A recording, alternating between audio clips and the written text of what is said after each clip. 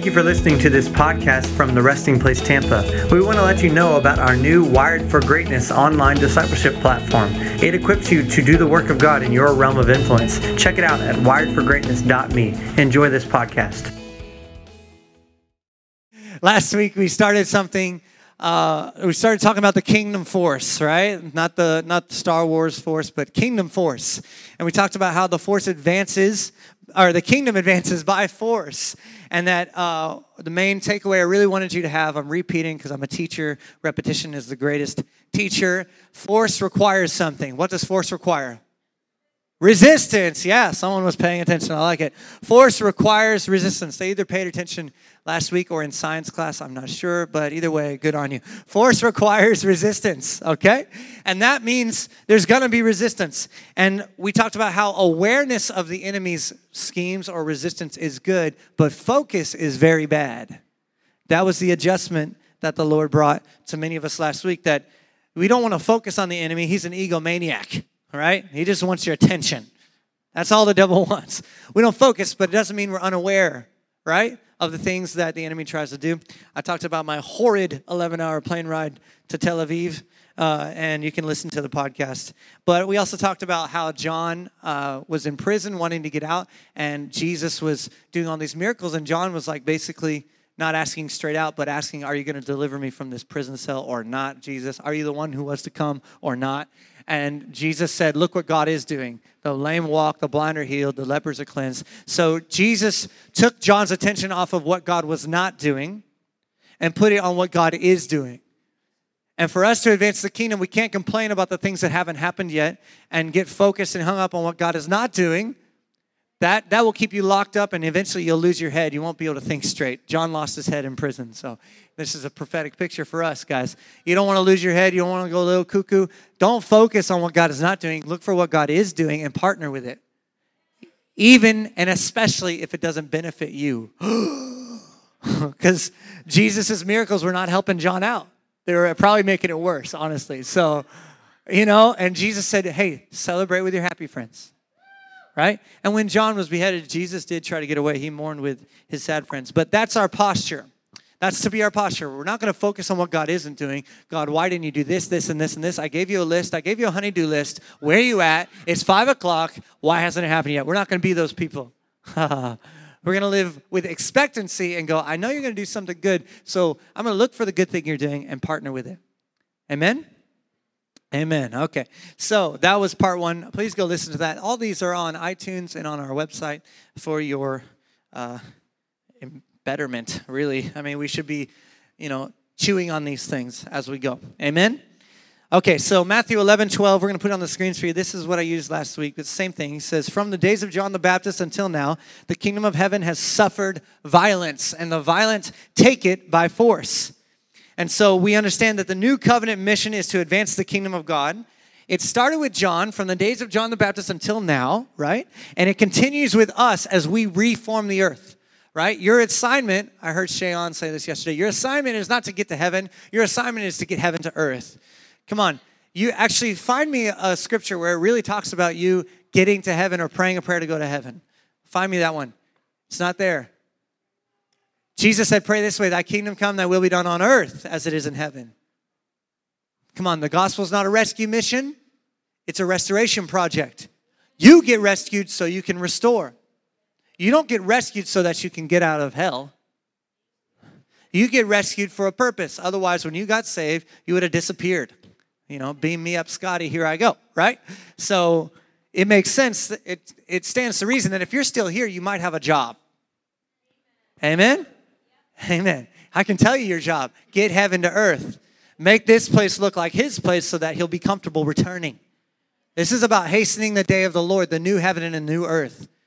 Yeah? Oh, yeah. I'm serious about this. I love looking at your faces. It's so much fun. It's good.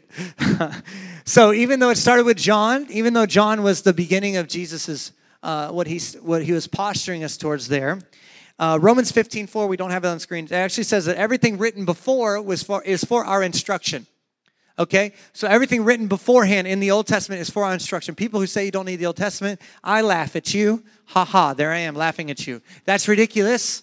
That's ridiculous. You need the Old Testament in proper perspective, but you don't not need it. That's ridiculous, all right? 2,000 years later, we're still dealing with old covenant paradigms. I'm not talking about bringing on old covenant law and rule keeping. I'm talking about understanding that it ushers us to the Messiah and that it reveals actually the nature and character of God and that everything written before is for our instruction. Say instruction.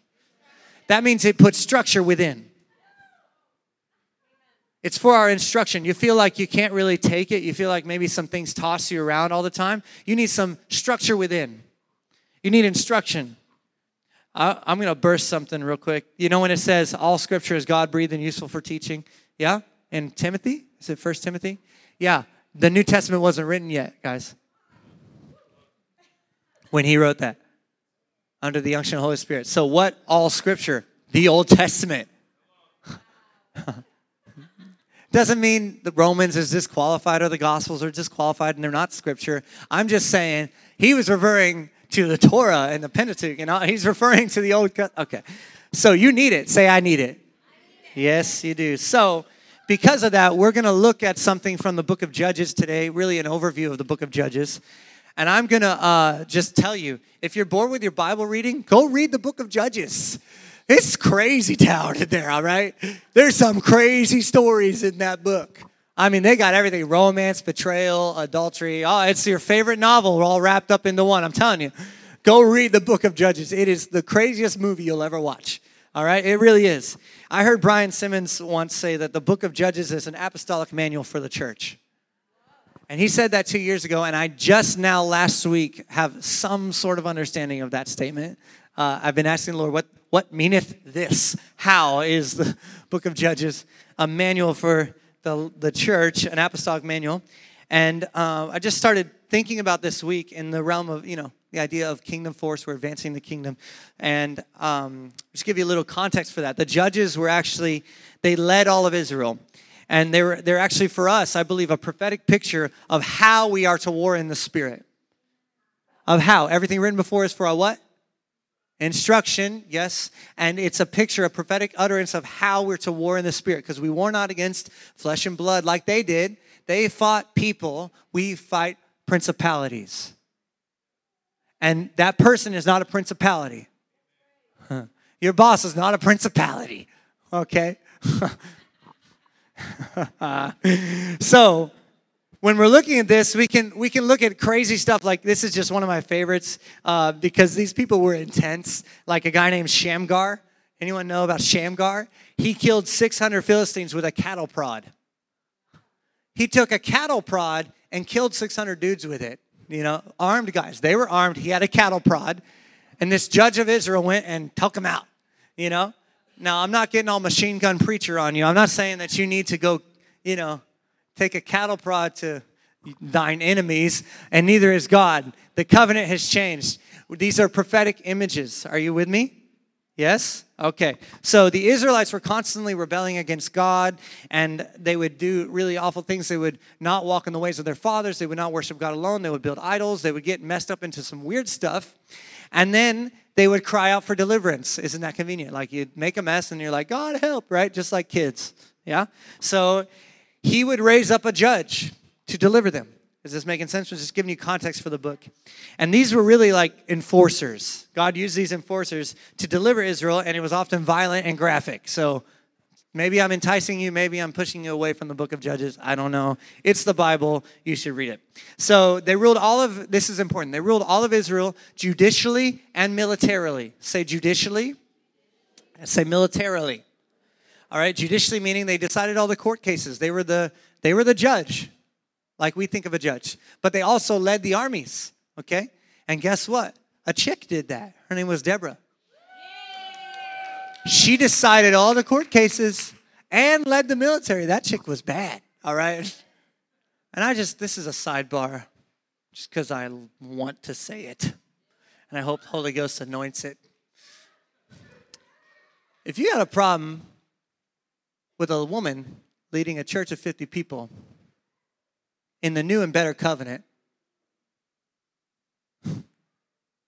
But God had no problem with a woman leading millions of people, deciding the court cases and leading the army in the lesser obsolete covenant. you might not be in line with the heart of God for women. You might not. It's a submission. You can have it or not. Leave it where, whatever. I don't care. So, yeah. Yeah, that's all I want to say about that. No, it's not, but it's all I'm going to say about that. So, all these judges were not good. Some of them were bad, and there's some debate about one of them, Abimelech, whether he really was a judge. But my Bible says he judged all of Israel. So even though he did a really bad job and did bad stuff, it says he judged all. He's a judge. All right. So I actually was asking the Lord about this. Actually, no, I was not. Let me back up and be accurate. I was not asking the Lord about the book of Judges. I had an idea that it was important, but I wasn't. And I just had an idea. An idea popped in my head. I thought, and this was a God idea. You know when it sounds like your voice, but it's way too smart? Yeah? That's what happened. It's like, oh, I wish I could take credit for having that really genius thought, but no way. I thought to myself, what if there's a prophetic utterance even in the names of all the judges if you lined them up in a sentence?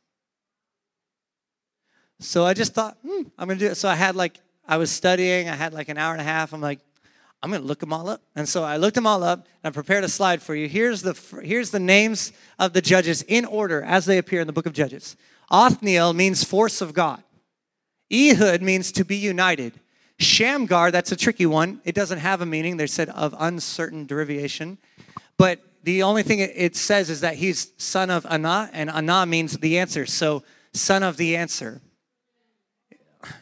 That's the only definition we have for his name. You know, you have this guy, son of that guy, son of Shamgar, son of the answer.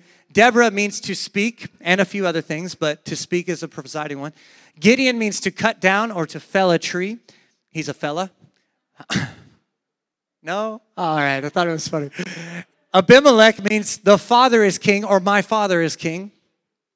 Tola means crimson. Jair means the enlightener. Jephthah means he will open. Ibzan means splendid. Elon means to bind or to put to silence. Abdon means servitude, as in the form of like slavery. And Samson means sunlight. Now, I lined all these up and put it in a sentence. Do you want to hear it? You want to see it? Check this out. Next slide. The force of God is to be united with the son of the answer, to speak and to cut down. The Father is King Crimson, the enlightener who will open the splendid things that bind and put to silence every form of slavery so that the sun will shine. That's the gospel. That's how I knew it wasn't my idea. That's really cool, right? I'm going to read it again. The force of God is to be united with the son of the answer. To speak and to cut down. You know that verse says the word of God is like a two-edged sword, to cut and divide, to tear asunder, to speak and to cut down. The Father is King Crimson. Jesus, the crimson blood of Jesus, right? The enlightener who will open the splendid things that bind and put to silence every form of slavery so that the sun will shine. Isn't that cool? I was like geeking out on Tuesday. I'm like, oh my gosh, this is amazing. And while I want to teach on that, I'm not going to. It might be a teaching later because I haven't developed it yet. I do want to pull from that and just submit to you that we are the new covenant judges. We're the new covenant judges who enforce the new covenant law. Yes? Are you a part of this story? Do you see yourself? You should. Awesome. So we can take that down. It's really cool. I might put it in a blog post just so you guys can have the graphic or whatever. So, yeah, you're welcome. Super cool. But for us to enforce the new covenant law, we have to know what that law is. Amen? Yeah, you can't enforce something you don't know exists. So we're talking about the law of the Spirit of life. This is Romans 8, verse 2. In the Passion Translation, it says, for the law of the Spirit of life flowing through the anointing of Jesus has liberated us from the law of sin and death. All right, I'm going to read that again. And this is so important. You could chew on this verse the rest of the time and tune me out. I don't care. The law of the Spirit of life is flowing through the anointing of Jesus has liberated us. Say it with me. Has liberated us from the law of sin and death. Whoever believes in me is never going to die. That's what Jesus said. You've been liberated from sin and death. You've been liberated from sin. You've been liberated from death. How many believe you've been liberated from sin? How many believe you've been set free from sin? Dead to sin, no longer enslaved to sin. Sin will have no dominion over you. Sin will have no dominion over you. So what's going on down here in this crazy town called church? Because a lot of people sinning. A lot of people struggling. What's going on? I'll tell you what's going on. A lack of revelation is going on. Hopefully I'll get you there. We're called to enforce the law of the Spirit of life, okay? Because it's liberated us. One revelation you need to know is that sin is not just something you do. It's an entity that wants to control you. Sin is used as a noun, a person, place, or thing, 16 out of 17 times in Romans 6 alone. You're set free from the person, place, or thing of sin. The person, place, or thing of sin will not have no dominion over you. That's the tense. It's a noun. And once it's a verb, an action that you do. I find it's hilarious that it's barely used as an action, yet that's all we think of when we think of sin, acting in a certain way. Sin is an entity.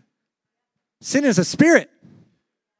Sin was crouching at the door for Cain in Genesis, right? Yeah. You need to get that. Sin has desires that it wants to give you. And if you act sinful, you're acting in the desires of sin, not in your true desires. Hello? This is the truth. I don't have time to dig into it, but you need to just go think on these things. If sin is a person, place, or thing, then, and I've been set free from that thing, and it has desires, we should probably, if you ever sin again, which would be so unlike you, we should probably point our guns on the right enemy. Are you hearing what I'm saying? Because we go inward. Say, you are a dirty, wretched sinner. No, that dirty, wretched sin thing is trying to control me again. How dare you? Because according to the law of the Spirit of life, sin is illegal. Sin and death has been dealt with. Your flesh has been dealt with. You're wearing a body. You have flesh. And we're going to read a verse that uses the word flesh. It's not every time it says flesh does it mean sin nature. Okay? Not every time it says flesh doesn't mean body either. You have to discern, rightly discern these things. Okay? So you're called to enforce this new law. You should be slaying 600 demons with a spiritual cattle prod by now. You know what I'm saying? Come on, somebody. Are you with me? Are you with me? Okay. Let me just give you an example because I was actually teaching at a community collectives training, and I asked the Lord for a picture that would make sense. An example, a modern day example, because we have the Bible. Sometimes we need modern day examples just to help us because we see it happening before our eyes, right? So I was asking about that and how this all works, because if it's a law, but people still are struggling and caught up in things, and if, how do generational curses work still? I don't get it. How does this all work? And I was asking for a picture to explain it. And he talked to me about the Emancipation Proclamation and the 13th Amendment. And the Lord showed me how that is actually a perfect overlay for the ministry and life of Jesus and how it set us free from the law of sin and death. Are you ready? You good with that? Okay, a little history here. The Emancipation Proclamation was a presidential proclamation and executive order issued by the United States. He said executive order, oh my gosh. Abraham Lincoln on January 1st, 1863. It changed the federal legal status of more than 3.5 million enslaved African Americans in the designated areas of the South from slave to free. So in certain designated areas, it was a wartime tactic. As soon as a slave escaped the control of the Confederate government by running away or through advances of federal troops, the former slave became free. Ultimately, the rebel surrender liberated and resulted in the proclamation's application to all of the designated former slaves. It did not cover the slaves in Union areas that were freed by state action or 3 years by the 13th Amendment. So it was issued as a war measure. I said all that from the executive branch. So here's what you need to understand. When the proclamation came forth, only those who were in the state of rebellion and knew it, follow me, somebody's going to get this, it's going to change your life. Only those who knew they were in a rebellious state, according to the proclamation, are you following me? I'm not making political statements. I'm just saying, this is a picture. All those who were in those rebellious states and were aware of that escaped to freedom. But those who were not in a state of rebellion, who were not in rebellious states, who did not say, oh yeah, I live in a rebellious state, a state of rebellion, they were not freed. Are you following me? And then the 13th Amendment came 3 years later, and all of them were designated lawfully free. Are you following? So, Jesus came on the scene. Was baptized, went into the wilderness, came out, and he made a proclamation. He said, "The Spirit of the Lord is upon me." To what? Release the captives, to liberate those who are bound. And what happened for the next 3 years was those who knew they needed a Savior. Come on, somebody's going to get it. Those who knew they were in a state of rebellion escaped to the Savior, and they were freed. It says that all who came to him were healed. He went about doing good, the book of Acts says, healing all who were oppressed by the devil. Does that mean every person on earth got healed? No, it was those who came to him, those who knew they needed it. But those who were in the other states, in the non-rebellion, those like the Pharisees and the religious know-it-alls didn't think they needed a Savior. They were the ones who didn't go to him. They're actually the ones who killed him. But you know what happened 3 years after he made that proclamation? He died, rose again, and said, "All authority has been given to me in heaven and earth. Therefore you go. Make disciples of all nations."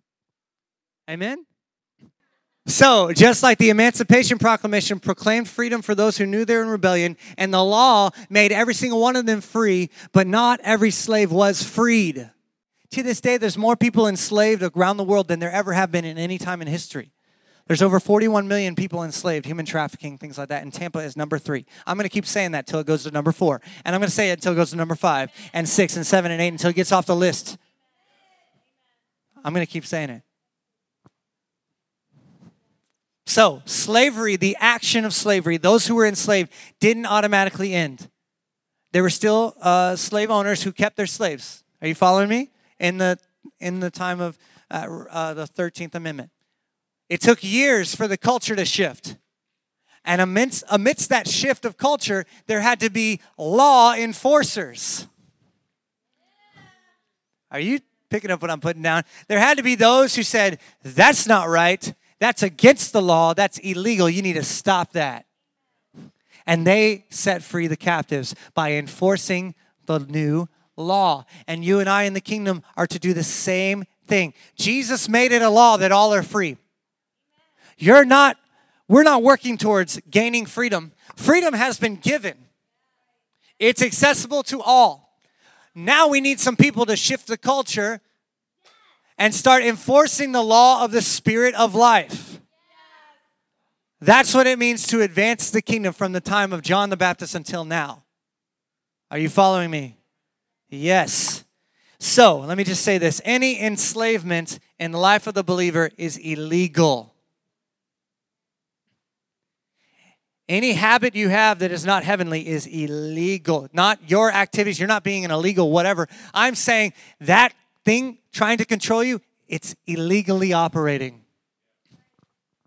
Why is this important? Because if you think that it's actually natural, if you think that it's within your nature to act that way, it's just the way I am. Paul struggled, I'll struggle, blah, blah, blah. If you believe that way, you're not enforcing the law of the Spirit of life that has liberated you from the law of sin and death. Are you following me? Are you okay? I know this is like heavy, whatever, teaching, but track with me now. If you even admit that it might be natural for you to do something that Jesus wouldn't do, you are no longer advancing the kingdom. It's advancing without you. And if you are standing up and saying the opposite, you're actually coming against the advancement of the kingdom. You're anti-kingdom. You're actually preaching in the line of the spirit of Antichrist. Because I guarantee you, Jesus is leading from the front. And he's the first you resist if you say the opposite of what he said. If you say the opposite of what the Word of God says. If you have been raised with Christ, Colossians 3:1, put off all these things that you're doing. First step, raised with Christ, one with God now. Not going to be, you are now. If that has happened to you, stop acting like it hasn't happened to you. That's Colossians 3. Colossians 2 says that your flesh, your sin nature, has been removed, as in circumcision. Removed, cut off. The law of the Spirit of life has set you free from the law of sin and death. So what's the process? You agree with the new law. First step, agree with the new law in town. In your thinking, in your declaration, in your talk. Listen to the way you talk. You want to know how someone believes? Listen to them pray. Listen to the way you pray. And start taking note of where it disagrees with Scripture and fix it. I'm being as practical as I can here. But it starts with even entering into the belief zone, the revelation zone, that you have been set free from sin. You have been set free from death. Death actually isn't a thing anymore. You understand? All I'm going to do is graduate into the cloud. I'm going to put off my shell here, which is temporal, right? I'm going to put off my temporary tent, Paul calls it, my temporary suit of armor here, and put on, even be more fully clothed in the cloud. I'm never going to die. If you're fighting these things, you need to get in line with the Word of God. You need to love this thing, man. I do not go a day, and this is not me bragging. This is me telling you, I can't go a day without reading this thing. I cannot. It hurts me, actually. I feel it in my spirit. I feel a heaviness. I feel a weight. I feel a hunger. You ever gone like 3 days without eating? Yeah, that's how your spirit man feels when you don't read your word, when you don't converse with God. You need to feed your spirit. He says, my words are spirit and they're a life. We got a bunch of hangry Christians, hungry and angry, walking around saying, Jesus loves you. Doesn't work like that. Did you know that you are the new covenant judge? You are their deliverer. You can't deliver someone who you don't have any love for. That person who's treating you wrongly, who's doing that thing to you, that boss who's really annoying, whatever, maybe that kid who's driving you nuts like your kid, you cannot deliver them from their poor behaviors if you do not love them and believe that they are actually supposed to be liberated according to the law. The law has set them free from that action. And if you assign their identity to their action, you're also resisting the truth that the law has been set. It cannot be a change. You are not ratifying the Constitution of God's law. You're not that cool. Sorry, it doesn't even come to a vote. This is a theocracy we're talking about. A theocracy. It's a kingdom. We're in the king's domain. You don't get a say about the laws. You don't get a say. I'd love to break it to you. You're powerful, you're amazing, but you don't get to change God's law. You get to line up or get rolled over. I'm just telling you right now. Because the kingdom's going to advance. It's going to advance. You can either get in line or get in the way. Second one's real dangerous. I remember Ananias and Sapphira got in the way of the kingdom advancing. In the new covenant, struck down dead for lying to the Holy Spirit. Anyone scared? No, I didn't mean to scare you. This felt like oh my God. Are you serious? Yeah, that's the book of Acts. People say, the days of Ananias and Sapphira are returning. Well, I'd actually be okay with that because I'm sure a lot of people lied in the church at that time. Not necessarily for that, but I'm sure they were trying to get rid of the lying habit. Ananias and Sapphira were not the only ones who lied, right? So maybe 2 out of like 3,000 or 3 million or whatever. You know what I mean? It's all right. I'm good with it. If there's only a little bit. All right, y'all are okay. Anyway, you need to understand that these enslavements, you got to start looking at any sinful action as an enslavement that is illegal. You following me? Listen, I was addicted to pornography for years, 10 years.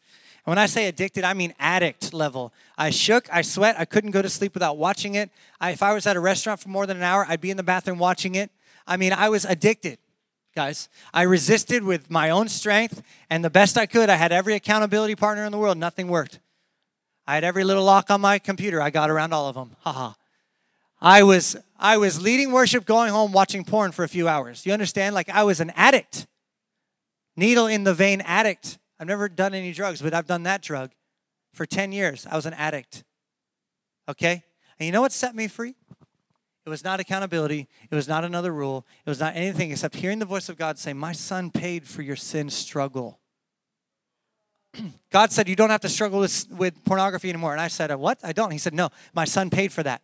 And it was when I was 23 years old. And it was the first time in my life anyone told me that I had been set free from sin.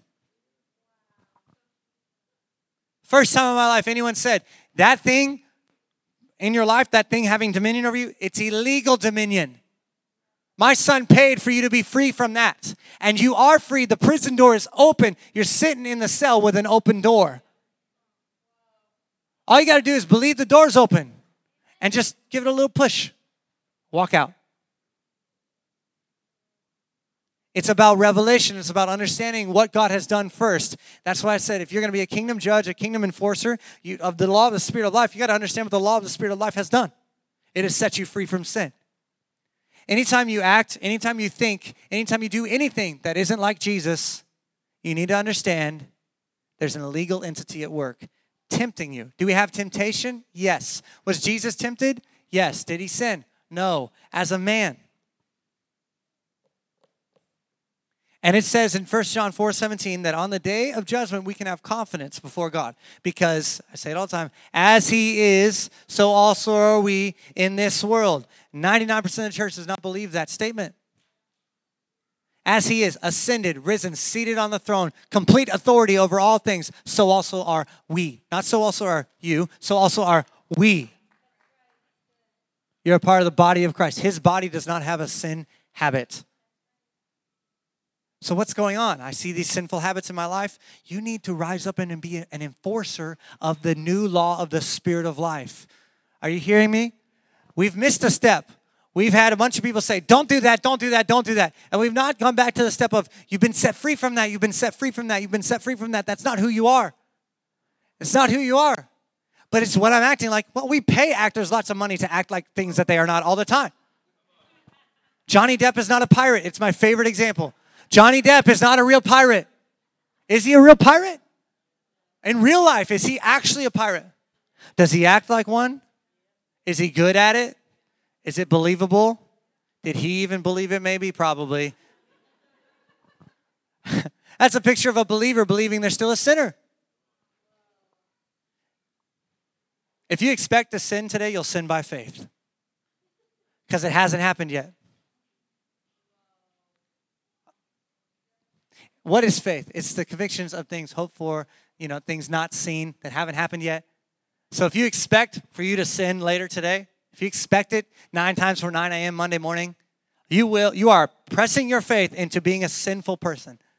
You're using your faith to sin. You'll sin by faith. Let's not do that. That just sounds really dumb. Yeah?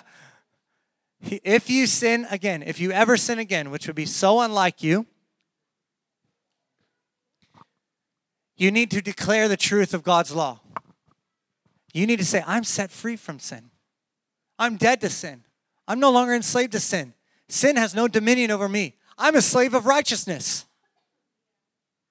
I can go and sin no more, just like the woman caught in adultery. That's in my capacity right now. That needs to be your response to any type of sinful act. It's my response. Have I watched porn since I was set free? Yes. You know what my response was? Thank you, God, I'm set free from that thing. You might think that's schizophrenic. It's enforcing the law of the Spirit of life that has set me free in Christ Jesus from the law of sin and death. Amen? I'm going to read that verse in context. Romans 8, 1 through 4 in the ESV says, there is therefore no condemnation for those who are in Christ Jesus. That means there's no death sentence required. To condemn means to give a death sentence. That means if you're dying daily, you're carrying out a death sentence that the judge didn't give. There is no death sentence, daily or otherwise, for those who are in Christ Jesus. For the law of the Spirit of life has set you free in Christ Jesus from the law of sin and death. For God has done what the law, weakened by the flesh, could not do, by sending his own Son in the likeness of sinful flesh and for sin. Do you see this? In the likeness of sinful flesh, that's this, and for sin, the entity. Do you see the separation here? Do you see this? Yes? It even says that we had deemed him stricken. We deemed him, Isaiah 53, I believe it is, that we deemed him as cursed by God. Right? In 2 Corinthians, it says, we once regarded him according to the flesh, but we do no longer. Meaning we saw him in the flesh. We saw him and he was beaten and all that stuff. And we thought, maybe the Israelites actually thought that was God cursing them, that God was putting him on a tree because God was mad at Jesus. No, with the revelation came that he raised from the dead. He is the Son of God. The light comes in and you understand that he came in the likeness of sinful flesh without sinning and for sin to defeat that thing. Sin is a dethroned monarch. Sin is knocked off the throne. Sin has no dominion over you. I don't care if I'm the only pastor in Tampa that'll say it. You are not a sinner. You will not sin again. How? He condemned sin in the flesh. He gave sin a death sentence that you were supposed to get. He became sin on the cross and condemned it. Are you following me? I have to finish. My goodness. In order that, he condemned sin in the flesh, in order that the requirement, this is it, the righteous requirement of the law might be fulfilled in us. Do you understand that you can fulfill the whole law right now? That's right. Come on. It might be fulfilled in us who walk not according to the flesh, but according to the Spirit. Oh, see, we have a flesh. No, who walk not according to the natural, but according to the supernatural. Not according to your timeline on earth, but according to the eternal realm that you're a part of. Not according to the seat you're sitting in right now in your body, but according to the seat on the mercy seat where you're sitting in Christ right now. You're bilocational. Not according to the present tense, my body is here, but according to my location in heavenly places, seated in Christ, where he is not struggling with anything or anxious about anything. Oh, any enslavement in the life of the believer is illegal. I wrote this little thing, and this is how I'm going to end. I'm just going to read it to you. It's because we are an apostolic family. This is an apostolic company. This is a people on mission. That's what we're doing. We're advancing the kingdom. An apostolic company are those who know it is finished, and the law of the Spirit of life has set them free from the law of sin and death. They know that everyone is offered complete freedom because of the proclamation of the gospel and the initiation of a new covenant on the earth. It has become a law. An apostolic company armed with this knowledge goes out into the world to enforce the new law. They go to explain and demonstrate the law of the Spirit of life. They do not go to fight the battle against those who are opposing the formation of the law because it's already been formed. They go out in the authority of Christ's law and shift the hearts and minds of the people. They reform the culture to accept this new law and implement it into their lives. Just like when the 13th Amendment was signed. There had to be enforcers. There had to be a culture shift. They had to enforce the new law. Are you following me? This is so important. They go to reform the earth, to look like heaven, because heaven bought and paid for the whole earth. We go to reform the earth because heaven bought and paid for the entire earth. These people do not fight the battle, they enforce the victory of Christ. The battle has been won. Take heart, I have overcome the world. Slavery did not automatically end. There were slaves long after the 13th Amendment, and there are still slaves today. But the law of the land has been written and will not be changed. What needs to take place now is the culture shift. This is the function of the resting place. This is the function of any apostolic company. You understand? When someone is operating and manifesting in something like a generational curse, we need to understand that that curse is there illegally. We do not need to try and form a law or make a proclamation. This is the easy way to do it, guys. Oh, you're illegal. Get out. They don't form a new law or make a proclamation. They only need to enforce the law of the Spirit of life that is in full effect. The law of the Spirit of life is in full effect. Inasmuch as Christ is risen and seated on the throne, full authority is in his name, the law is in effect, inasmuch as that. Whew. When anyone is degrading another person with their words or actions, we need to understand that they are doing so illegally. We enforce the law of the Spirit of life and inspire them to honor everyone. We participate in spiritual joy fair as we advance the kingdom because the battle is over and the victory is already ours. That's why you can be happy when you see a demon like, oh boy, awesome cattle prod. Will you be a new covenant judge and enforce the new covenant law? Will you? Are you sure? Will you be a new covenant judge who enforces the new covenant law? Yes or no? Yes. Awesome. I'm glad you said yes, because that's what I plan to do. Let's do it. Amen? Amen. Thank you for listening to this podcast from the Resting Place Tampa. We want to let you know about our new Wired for Greatness online discipleship platform. It equips you to do the work of God in your realm of influence. Check it out at wiredforgreatness.me. Enjoy this podcast.